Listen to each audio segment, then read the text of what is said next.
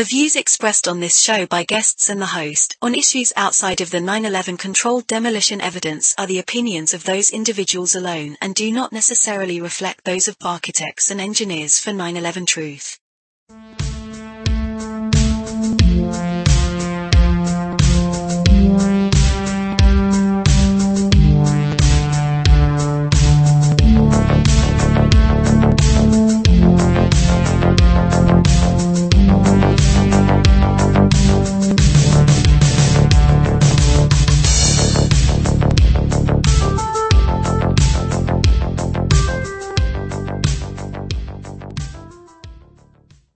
Welcome, everybody, to another episode of 9/11 Freefall. I'm the host, as always, Andy Steele, and today we got a special treat today. First time this guy's ever been here on the show, even after all these years.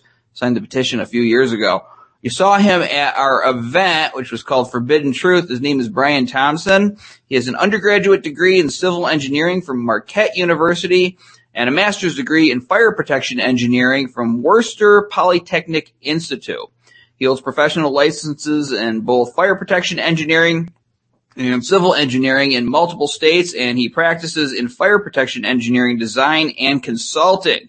He is a signatory to AE 9/11 Truth petition calling for a new investigation into the destruction of the Twin Towers and World Trade Center 7 on 9/11. And as I had said earlier, he was a presenter at our anniversary event. So let's go ahead and bring Brian Thompson in. Brian, welcome to 9/11 Freefall. Thank you for having me, Andy. All right, so it's your first time on the show, rite of passage, the initiation for coming on to Freefall. We're going to ask you some basic questions to see what brought you here into the circle. Tell us first, before we get into the 9/11 stuff, what drew you into engineering in the first place? Yeah, I think I was just a kid that always liked, playing with Legos. And in high school, I was trying to decide, do I want to be an architect or do I want to be an engineer? And I kind of learned that architects are more of the dreamers and engineers are more of the kind of tend to be rooted in facts. And so I went to the engineering side. I was also working with the local volunteer fire department, and the fire marshal told me about this kind of emerging discipline of fire protection engineering. So I ended up putting my civil engineering and fire protection experience together and getting a master's then in fire protection engineering. That's awesome. There was some author, it might have been Vonnegut, but I can't remember who specifically, but said that the volunteer fire department is a proof that Americans deep down are great people. The volunteer fire department willing to go, drop everything you're doing at the current moment and put out a fire in somebody else's house. And I'd like to see us having more of those kinds of services here in this country. It'd be cool if we had like a volunteer ambulance service or something like that out there. I don't know. Dream big. So that is awesome. And of course, your study of engineering is what led you towards coming to us inevitably. Where were you on 9/11? Tell us the story of how you heard the news of what was going on. Right. So at the time I was working as a civil engineer, but living at the local firehouse. So in exchange for a place to stay, I'd have a duty shift every third night. That morning, another firefighter at the firehouse was like, look what's happening in New York. And I watched, one of the towers, I think we actually saw the second tower get hit on TV there. Our department is basically a suburb of Seattle. And so on their days off, Seattle firemen and Seattle firefighters would be working in our department. So after seeing what was happening and not knowing, was there more that was going to happen around the country?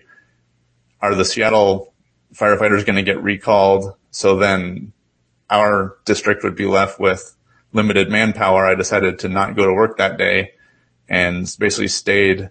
I was at a satellite station, so I moved into the headquarters station to basically help staff that for the day. So. Yeah, and there's so much was up in the air on that day. We didn't know if there was going to be other airplanes crashing into other buildings. At one point, they were confused about the number of airplanes missing and reporting like 12 or whatever. And we know that was just early reporting at this point and not true. But on that morning, who knew, right? So, we could envision disasters happening all over this country into the late hours of that day. I mean, 4 airplanes crashed into something on that day. So for all we know, it could have been 12 or 20 or whatever. They were completely, we were completely surprised by everything. At least the American people were. Some questions about who else was, at higher levels, but we don't get into that. So you watched the towers come down, I assume, as everybody did in this country. What were you thinking as they came down? Did any safeties click in your brain? Were there any red lights that started flashing before your eyes, saying this is impossible, or did you just buy it along with everybody else? Right. Yeah, no, at the time I was focused more on, okay, if that happened here, how would, what am I going to do? Am I going to be, working 48 hours straight? Am I going to be staying with our district, or am I going to be going into the city if something like that happens there? So I wasn't really in analyze mode. I was more in trying to just, okay, if that incident happened here, how would we respond? So that was more my mindset. So I think I do remember then when Tower 7 came down later that evening, kind of thinking, well, that's kind of curious. But yeah, it was something where, I think there was uncertainty, but, I was basically just trying to go with the flow, so to speak, in that moment. As I think most people do, especially in an emergency, and you are a first responder, maybe not at 9/11, but on the day of 9/11, not knowing what could also be going on there. And when you're a first responder, the time is one for such that you have to follow orders, do what you have to do to deal with the situation. The analyzing comes later.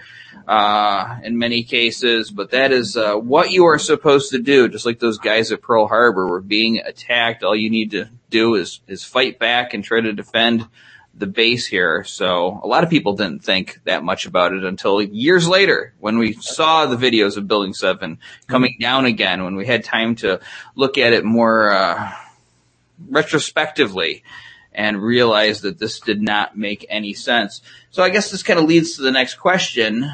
You were occupied on September 11th. When did you actually begin to relook at this incident? When did you begin to first question why these buildings came down? So it was a year later, on the first anniversary, that I was in the master's program at WPI, and I was sitting in Professor Barnett's building fire safety class. Dr. Barnett was one of the members of the FEMA investigation team. And so on 9/11, 2002, he took the opportunity to show us photographs that he had collected and talk about his experience, going to basically the dump where the metal had been moved. And he talked about how it was unusual to be doing a forensic investigation at other than the location where the incident occurred. So that was one of those nuances that I began to be exposed to. And he also talked about how FEMA kind of developed, theories of trying to, explain what could have initiated that. And then he also talked about how the WPI lab had analyzed the metal because the way that the metal was found was different than the way metal is typically encountered from a fire-induced collapse, or fire-induced failure. So, very interesting. And of course, if people aren't aware, Brian covered it a little bit, but Jonathan Barnett was involved with the FEMA investigation. I believe it's him who documented the Swiss cheese steel found in Appendix C of that report, something that was critical, whether he realized that we would still be talking about it here in 2022? I don't know, but it was definitely critical, an important piece of evidence that we continue to cite here at AE 9/11 Truth. And he was also in the video that Ted Walter played during our anniversary event, because NIST, in this whole request for correction back and forth and the lawsuit and everything, they're talking about a particular piece of steel. And they're saying, we don't know that came from World Trade Center 7, even though every scientist has basically acknowledged that it had to have come from Building 7. And then there's a video of Jonathan Barnett with the steel saying, well, this had to come from World Trade Center 7 because it's not the same size as the stuff that came from the Twin Towers. So there you go. Jonathan Barnett continues to be important, whether he seeks to be or not. Here he is being thrust into this debate. Okay, so you begin to question it. How long did it take you to basically come to the conclusion that you should sign this petition because there's major problems with this? What kind of information, other than what you were witnessing in Barnett's class, really brought you to the table here? Right. So his class was basically, here's our ideas. We can't really explain it. And NIST is going to come up with a report. And then when this report came out and contradicted some of the theories that my professor had said seemed more reasonable, I was like, okay, well, now I'm kind of stuck, and how do I deal with these diverging views?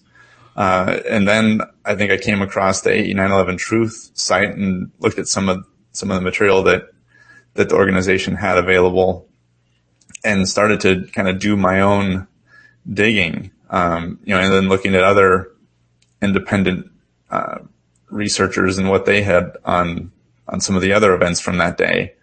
And so I think that helped, kind of get me into it. And then a few years later, there was a Society of Fire Protection Engineers conference, and Professor Barnett was there. And so then I went and talked to him just kind of at one of the breaks to try and understand, hey, now that this NIST report came out that seems to contradict what your FEMA team found, what do you think about that? And he explained that he doesn't interpret it as such a disparity that they can go together. And I said, well, with regard to, for example, World Trade Center 7, the idea that NIST says the heat pushed the expanding steel off the seat, but the fires were out. He said, yes, we're starting to understand more how steel can contract after a fire.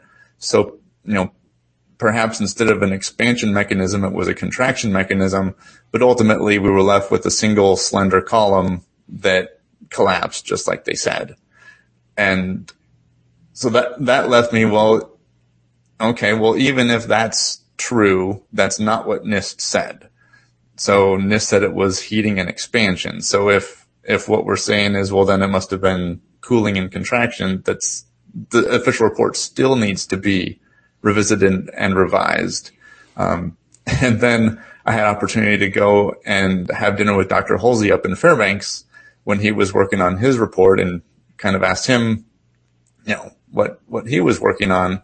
And then became even more convinced that idea of a single slender column, and looking at what his team came up with as far as the model of the collapse of Trade Center 7 versus what NIST, shows us with their initial collapse of World Trade Center 7 in the model. It became clear that regardless of whether the beam was heated and expanded or cooled and contracted, that single slender column would not have led to the global, free fall of Tower 7 uniformly as we saw.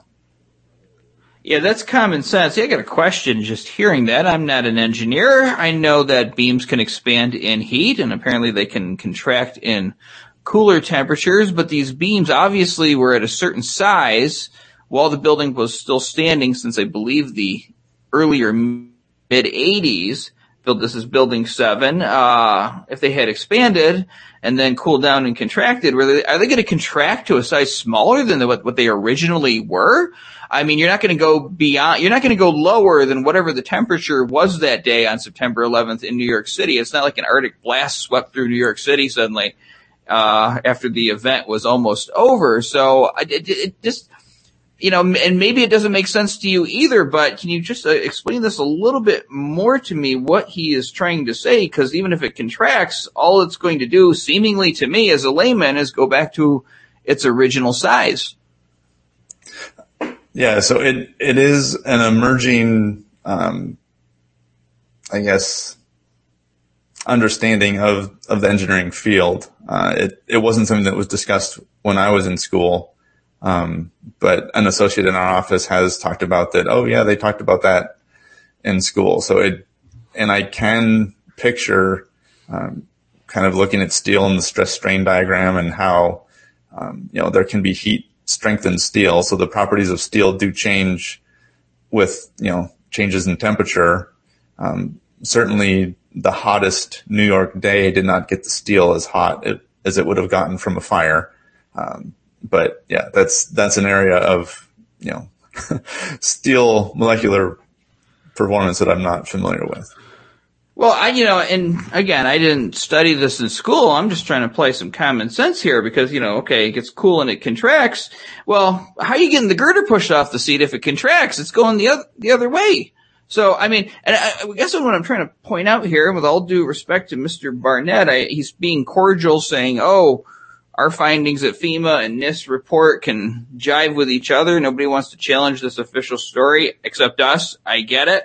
But it doesn't make any sense. But like what you said there, even if there's like a difference of opinion as to what caused this building to fall, it still shows that the NIST report is wrong. Therefore, rerun the analysis. Do your due diligence, give the American people what they paid for through their tax dollars, which is an accurate report, which is what we didn't get from NIST. I just don't understand how contracting could lead to the same scenario, because now you got to explain why this girder got pushed off its seat and what led to this entire series of events inside the building to make it come down. Interesting. All right, so you started talking to Jonathan Barnett, at least, when you kind of signed on to this being your position here, the same as AEs. Did you talk to other people as well? Have you gotten any backlash for speaking out about this? Right. So I was hesitant to be very vocal. I was happy to, put my name on the list as a signer, because I think there is enough cause to call for a new investigation. But I was hesitant to be very vocal. The discipline of fire protection engineering is a relatively small field. And there's, a certain amount of, compensation that's gained in the private sector from, public sector, contracts and projects. And so I had some fear of, jeopardizing that. But as time went on, just seeing how there was, I guess I felt still a need for somebody who was in fire protection engineering. I know there has been a couple that have been involved in, explosive experts speak out, that sort of thing. But locally, I decided, okay, on the 20th anniversary, I'm going to take on a project due diligence presentation and present it to my local chapter, Society of Fire Protection Engineers. And I basically kind of was trying to figure out, how much time are they going to allot me? And they said, well, this is an important topic, so, we'll give you as much time as you need. I said, okay, then I'll talk about all three towers. Figuring that I could talk about the Tower 7 that was covered in the original project due diligence. There's Ansgar Schneider's work on, the Tower 1. And then I started to look and try and see what there was on Tower 2, because I had said I was going to talk about all three towers, and I could not find anything. So then I quickly tried to put together some initial analysis, trying to kind of use, what David Chandler had done on Tower 7 and what Ansgar Schneider had done on Tower 1, and trying to apply that concept to the South Tower. And that's when I started to see things that I had not paid attention to before. So when I watched the collapse of Tower 2 on TV, you basically see, oh, well, there's this corner that appears to melt out, the tower tilts, and then it collapses.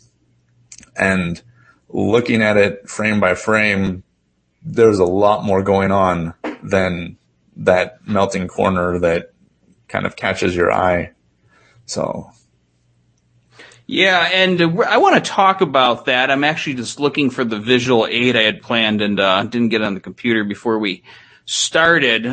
So we're going to get into that, but let's talk a little bit right now about that presentation down there. Explain what the Society of Fire Protection Engineers is, and essentially what the presentation was like from a personal standpoint, meaning what was the general information you presented and what was the reception that you got? Right. So, it was during, COVID in Washington State. So basically everything was virtual, which perhaps that made it easier because there wasn't a room of eyeballs looking at me. But I had talked to some of the attendees prior to the presentation. And I knew one of them was a fire protection engineer with the Navy who is sitting on the authorities side of some of the contracts that I'm involved in. Another one is basically assistant fire marshal with a local city that we also have, work there. And so I knew there was going to be, kind of this fine line. How do I, as an engineer, kind of stick to the facts and just talk about, what I'm presenting. One of the attendees, his background was as a Marine, and then he went into work in the fire service, and his attitude has been, move on. We lost a lot of brothers, and we got to just, move forward. And my perspective is different than that. I feel that it's honoring to figure out what happened. And so I was trying to balance those perspectives, and ended up, providing a presentation that was kind of a combination of, a couple different presentations and then some of my own emerging work. And the feedback afterwards was that it came across as a combination of fact and truther, which I think is probably fair. And then I was invited to give the presentation remotely at another SFPE chapter in another state. So I think all of those taken together, it was well received. I didn't get any negative feedback. So. What do you think that says? Because if you watch Fox News or MSNBC or any of these Mickey Mouse news channels, you would think that the second you opened your mouth about this, you'd be laughed out of the place and nobody would be listening to you. Rotten cabbage and eggs and all of that being thrown. But when you actually go down there, and this is the reports I'm getting from our engineers, people are actually interested. They're receptive. They get standing ovations in at least one case. So there seems to be a discrepancy here between what you hear from the mainstream media and what you actually experience in real life. What does that say to you? Yeah, I'm trying to figure out how society is changing. Similar to after 9/11, the thought was, okay, we used to evacuate high-rise buildings, just kind of a few floors at a time. But after 9/11, how many people are going to stay in a high-rise building? If they hear a fire alarm, they might all run out to the street. With what's gone on, in the last couple of years with COVID and the differing views on that, I could see maybe society at large more likely to be open to, receiving different views, because we're starting to see that play out with what we've been told versus what's actually happening in the communities around us and in the headlines. They've lost the public trust, and in some cases that's good, in some cases that's bad. But that is the consequence of covering up something this huge when the evidence is just so obvious. I mean, we have picked the official story, the meat off its bones. Now it's just a hollow skeleton there laying in the desert of American lies and manipulation. And we can all see it for what it is. But the only problem is getting sort of that final absolution, that official stamp saying, oh my God, we were lied to. This is what really happened, and now it's in the history books, and we can acknowledge it and move on. We're denied that by the system. If you watch the show with any regularity, I mean, you see Ted Walter come back here time and time again. We get very close to something, and then something in the system, something from the higher-ups, whether it's at the ASCE, NIST, and the courts, they step in with some kind of, I got to pick my word very carefully, can't use the one I want to use, obnoxious or ridiculous excuse. In the case of NIST, well, they won't take us on the science. They're just going to challenge us on the standing. And by the way, the government can issue an inaccurate report. It doesn't, as long as they just issue it, it doesn't have to be accurate. They have no accountability to the people. This is what they have to resort to because they can't tackle us on the science. Now, I'm going to share my screen for a second here. I'm hoping that everything works out. Hold on. We're going to do this here. Waiting for it to pop up. All right. So go ahead and add this in. All right. So we are looking at a graphic here that is something that you have given to us, and it was in the article from last December. And this is very important stuff. This is sort of what you discovered here while you were getting ready for this presentation. And Brian, explain to us what we're seeing here on the screen. Right. So I looked at the corner of the building. So we can see on the right side, Tower 1 is still standing. And the corner of the building, there's a bright white line. And then we can even see the roof line, where there's a kind of a distinct white line. And so number 9 is pointing to the last time that we can see the corner of Tower 2 as it's falling. And it's just kind of projecting out where the roof line and exterior wall corner would have been seen. And so as we step back, 8, 7, 6, 5, 4, 3, 2, 1, all the way up, we're just tracing the motion in just kind of snapshots of time as it falls. And what's interesting is this part of the tower that we're seeing is a part of the tower that was far above the impact zone. So the collapse, we're led to understand initiated at the collapse or at the impact zone. But the floors immediately above the impact zone tilted a little and settled a little, but the free fall, or I didn't actually correlate at the time to say that it's free fall, but the falling motion that we see of the top of Tower 2 is a segment of the tower that is distinct and far above the impact zone. I refer to it as a kink, because as I was kind of tracing the motion of the tower above the impact zone, there's a time when it initially tilts together, and then there's a bright flash and a kink forms at that location. So. Yeah, that flash is interesting.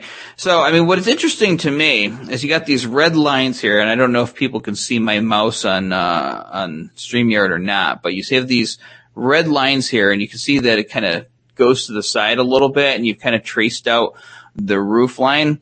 Now, these are your drawings tracing the roof line, and I've seen drawings done by Zdeněk Bezant in his report that show in these cases that the top blocks come straight down, crush the buildings all the way to the ground. Yet this is in direct contradiction of that. Now, does that make a difference that you have, instead of it coming straight down, the thing is beginning to tilt? Isn't that going to make a difference in terms of, I guess for lack of a better word, the weight coming down, and essentially this force is supposed to be driving this whole building down to the ground and turning it into powder? Yeah, you're exactly right. If there was a block that was crushing the tower below, that block would need to be uniform in order for the tower below to be crushed uniformly. And so because this block was tilting, there would have been substantially more weight on the lower corner and substantially less weight on the higher corner. And so it's unusual to see that the side of the building, which was probably seeing less force than it was designed to carry, meaning there was a lot of extra strength in the standing portion of the tower below, that it collapsed so uniformly with the side of the building that's nearest to us in that image. Very interesting, and I took myself off because I think they're starting to landscape outside, so I apologize, folks, if you can hear that. I'm going to try to mute myself here. But exactly, and also, too, this tilt is very important, so please talk about that while they blow leaves outside my window, but talk about how this indicates internal damage as well. Right. So for the kink to occur, at the location where it did, there must have been some sort of, catastrophic failure across probably the core columns in order to allow the entire top to tilt the way that it did. And the challenge is that we see the top segment tilt more than the segment that's immediately above the impact zone. So even if the core columns were compromised at the level of the impact zone, that doesn't explain why the top section tilted more. It should have been held, in kind of rigid uniformity, and it should have all tilted the same. We should not have seen a kink.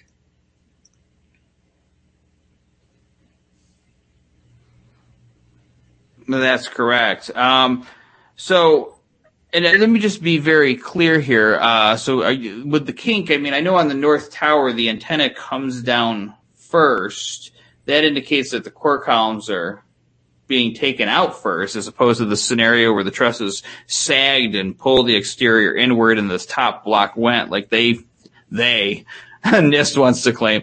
But on the south tower too, you notice that it begins the top block begins to rotate and turn as if it's going to fall onto the plaza below, and then there's suddenly a correction. It falls inward, indicating that there's some kind of action happening on those core columns, taking them out, allowing it to change its direction and not fall onto the plaza below, to fall essentially into the building and then disappear. Again, we don't see a top block sitting on the rubble pile at ground zero.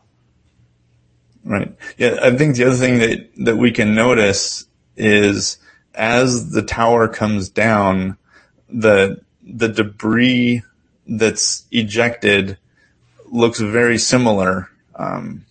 If you put kind of Tower 2 and Tower 1 side by side, the collapse progression is nearly identical.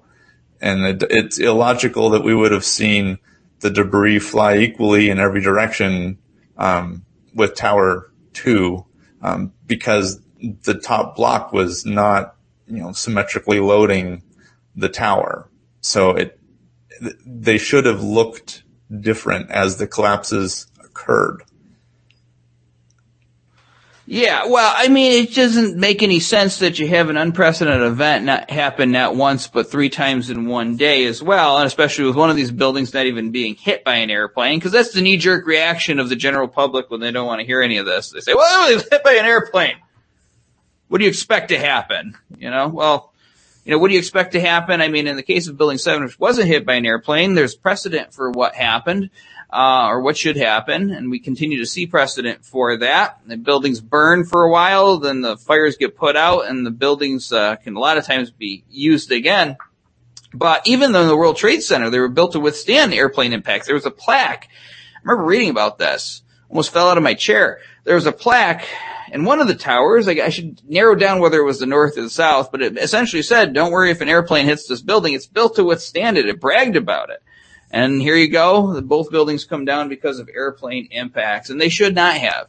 And from everything that we're talking about today, completely contradicts the official reports that we've been given by NIST and both Tower 7 and the two Twin Towers, and at the very least justifies a rerunning of the analysis. How can you have faith in an official story that's been proven so blatantly wrong? I mean, even at the basic premise, the fires were out in the area of collapse initiation on Building 7. I mean, right there, that should be the end of it. That should be the end of the Perry Mason movie right at that point. But no, we're going to keep it going. We're going to stand by this official report. Took us, 7 or 8 years to get this out. We're not going to take another 7 and 8 years coming up with a new story. So, we're going to stand by it. That is our government, folks, but that's why we exist. So, this is obviously incredibly important. We've been doing this for a number of years, and its importance is the reason we keep on doing this. We're trying to get this information out to professional organizations, talk to the people at the grassroots, at the membership level, just simply present the information, have them be able to process it. But the top leadership is resistant at every turn. It is like playing a basketball game against them. Maybe we can get the ball into the hoop. Maybe they block it and they start running with it down there. We got to get it back. I mean, it shouldn't be like this. It shouldn't be like this for an important issue and something involving science and common sense. But here we are. Let's get your thoughts on that situation. Why are we having to fight these people? Right. Yeah. No. It is something where I've appreciated the stance of 8911 Truth, where they look at factually analyzing the evidence and basically getting to tip the scale that a new investigation is warranted. And I suspect it's probably a fear as to what are the implications of that new investigation and what it would result in. But yeah, it's from an engineering perspective to look at the way the towers collapsed and how it is inconsistent with what, the NIST reports on the Twin Towers and Trade Center 7, that it seems like if the engineering community stuck to the facts, that should be a safe place. And it's unfortunate that in light of the facts, they're unwilling to reach the conclusion, well, therefore that report must be reanalyzed. So. Well, yeah, especially when the basic premise on which these official explanations are based are completely debunked in 2 seconds by things like the fires being out in Tower 7, or at least in the area of collapse initiation. Fear of the implications of it, fear of the consequences of this being revealed. But here's my question.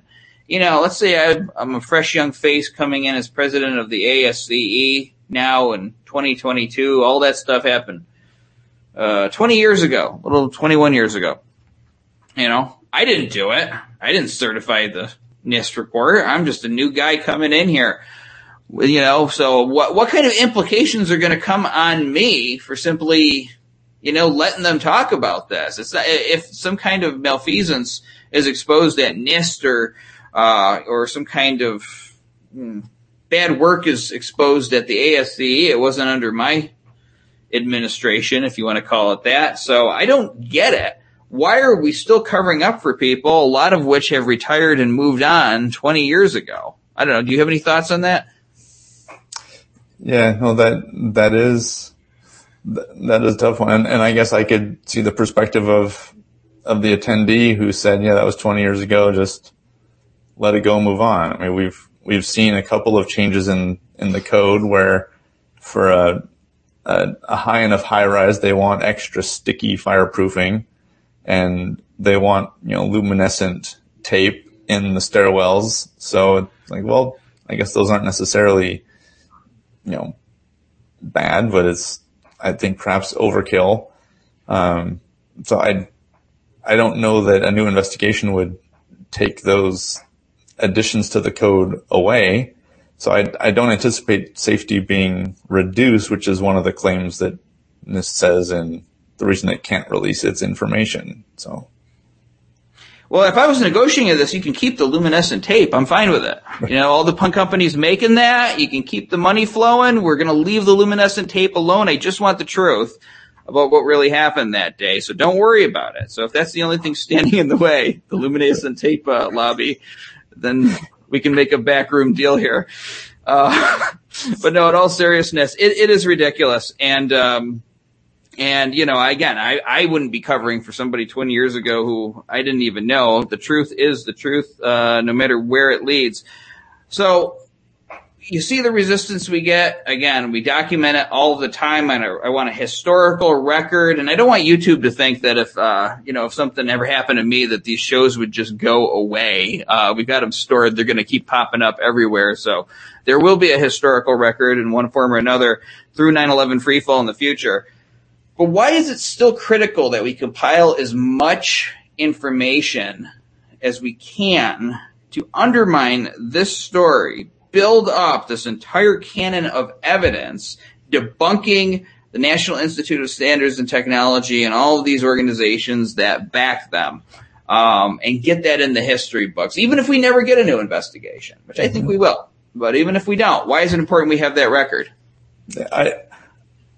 I think there is something to be said for the American will, and I think just being able to, kind of support the public in free thinking, that we're not just going to go along with what mainstream media says necessarily. We're not going to go along with what the government says necessarily, that there is still freedom of thought, and that, let's encourage each American to be an independent thinker for themselves. I think that's a lot of the value that's coming out of these kinds of conversations. Yeah. Well, and the other thing too, I don't have any kids or anything like that, maybe never will, but somebody's grandkids are going to look back at this, and there'll be some seed that was planted by all our efforts, right? And so people are going to wake up to other lies of the government. They're going to look back at this, realize that we were right. They may not even know it came from us if we don't say anything about it or leave our mark, but they'll say, why was society so stupid? Why did everybody just go along with this? Why didn't anyone question? I want those future grandkids of somebody else to know that people weren't. There were a lot of good people. Yes, you have the people, the cell phone zombies giggling at screens out there, out in society, taking pride in not knowing about this and not caring. That exists, but there were also a lot of good people mixed in there doing everything that they could to get this information out. And I want all of this to be available too for posterity, so that when people look back at this, they're going to know that all of this evidence is there, and they can study it just like people study the science of the previous generation and build upon it. So that's why it's so important. Now, in your view, as an engineer, why do more engineers need to speak out about this, even if they're sort of on the fence or concerned about their careers, all that stuff? Yeah, I think it's a credibility issue for everyone. I think having an engineering degree gives you credibility. Having a professional engineering license binds you to an ethical standard as a professional. And I think that so long as you stick to the facts and your analysis of the facts, I think it's a place where engineers, should be able to, express their opinion. And I think that to not broach the subject or to shy away from it is a disservice to the engineers that have spoken out and to the public that's looking and saying, oh, well, in the entire country, there's only a few thousand engineers that have signed on with AE 911 True, so there must really not be anything to it. I would encourage an engineer who has, considered the facts and decided that, gosh, I don't really know what happened, but if all I'm committing myself to is that a new investigation is warranted, gosh, that's a pretty low bar. And I think it's pretty easy to trip that threshold with the information that's available. Yeah, I mean, and I try to boil it down to that simple request because even people who staunchly stand against what we're doing have a hard time getting around that. It's like, well, if this thing is wrong, why not simply rerun the analysis to make sure you got it right? I mean, now they're in a position where they have to say, no, we have to stifle all talk of this. Everybody that is bringing up these questions needs to be eliminated from the internet. Nobody wants to say that kind of thing. It makes you sound kind of nutty and dictatorish. So, it sort of gets us all in the same room here, at least. Asking for a new investigation or simply asking for correcting the mistakes that are, everybody can agree are mistakes if you choose not to look away from it, is the most reasonable thing that you can ask for. Hard to say no. I love those A and B, A we win, B we win type of situations. Always looking for those. So you were a volunteer firefighter, as you mentioned. How does that experience reflect on your desire to see the truth come out on this matter? Yeah, I guess I don't know that I can, compartmentalize, one hat that I wore over another, that causes me to pursue the truth. I think it's just kind of my nature is to, pursue facts and to desire justice and fairness. And, I think from what I've seen, it is unfair and unjust that the government is unwilling to, basically entertain the request for correction. To claim that there's no standing, well, who has better standing than, engineers and architects from across the country? I don't understand. Yeah, exactly. Or 9/11 family members, because they question our standing there too when the families get involved. In fact, the families got involved in this lawsuit here. And you know what? I want the government to know this. Those family members are the ones that you failed. All right. Even if you're a government bureaucrat and you believe the official story, I'm not even talking about a cover up. I'm talking about like you're standing against this because you really believe this nonsense that NIST says. All right. Your government still failed those people. You people still failed them. George Bush, who they were holding up as a hero after September 11th. Okay. Even if you believe the official story, he didn't do his job. He didn't protect the American people. He's not a hero. He's a failure. An absolute failure. So those people you owe something to, and if they have reasonable questions about this event, then you owe it to them to address it, not address it in this dismissive, look the other way kind of way that you've been dealing with NIST, but with actual answers. By actually taking on these questions, you won't do it because you can't. But let's not pretend that they don't have standing, because your number one job as the federal government is to protect the safety and security of the American people, especially here on their home soil. And you didn't do that day. So we deserve to have all of our reasonable questions answered about this event for the next 100 years because you failed. All right. So question I've been asking people repeatedly ever since we asked it of our supporters: why is 9/11 still important to you here 21 years later? Because it's all I hear from people who don't want to talk about this. Oh, it was 21 years ago. Move on. New things happening. We're in the 21st century. Well, I guess 9/11 was the 21st century also.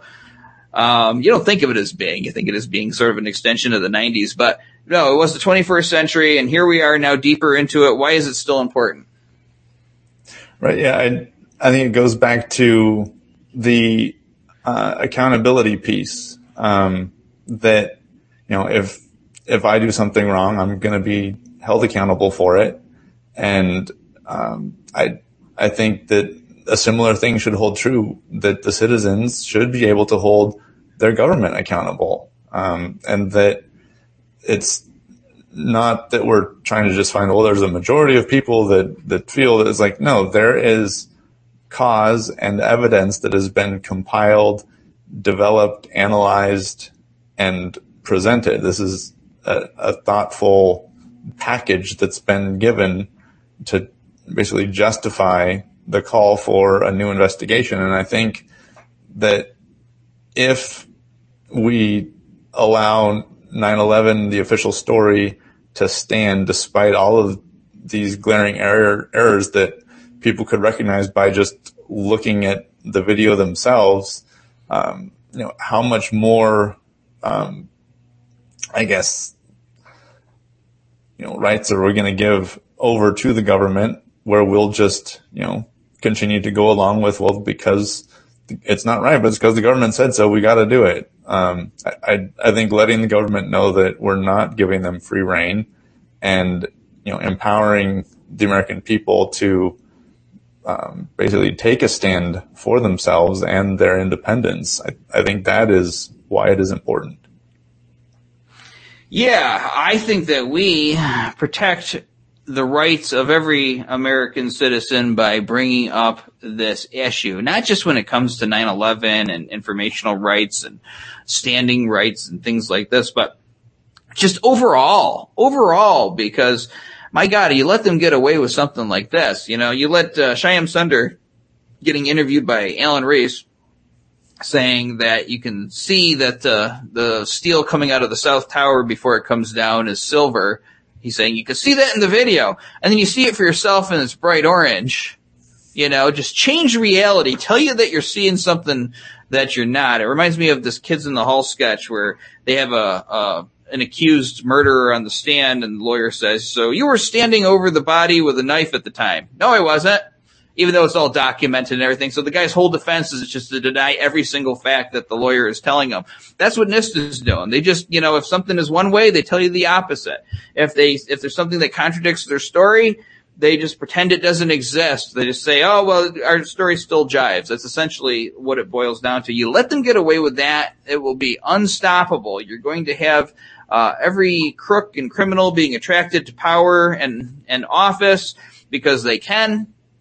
They'll know what they can get away with here, with this precedent, and somebody needs to be the voice of reason out there, and golly, that's going to be us, if nobody else. So we're going to stick to this issue, of course, not anything else, but we're going to keep on beating the drum on this. They aren't going to wear us out. We're going to keep going for as long as we can.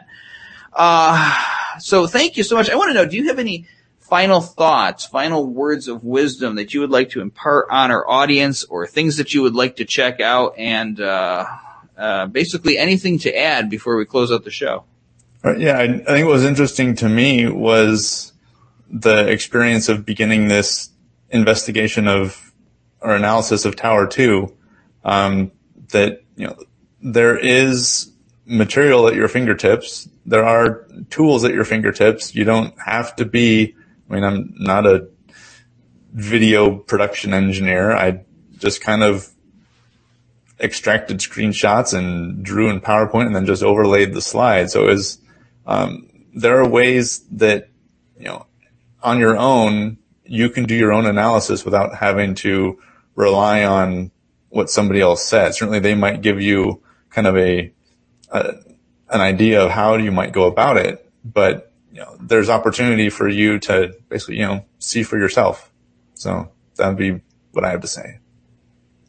Well, there you go. And that's a good final thought to end on. Brian, thank you so much for stepping forward, for doing our event on September 9th. By the way, folks, that's available on YouTube. We've got a lot of views on that. And it's a lot of views for the fact that they're trying to censor us. That's what we're fighting too, is this massive invisible algorithm that tries to keep 9/11 truth subjects squelched and keep our stuff from really getting out there. So yeah, you can find it if you're specifically looking for it, but newbies coming in, they want to keep new people from waking up to this too. Cause look at what happened when people had freedom on the internet before. We can't let that happen again. Good God.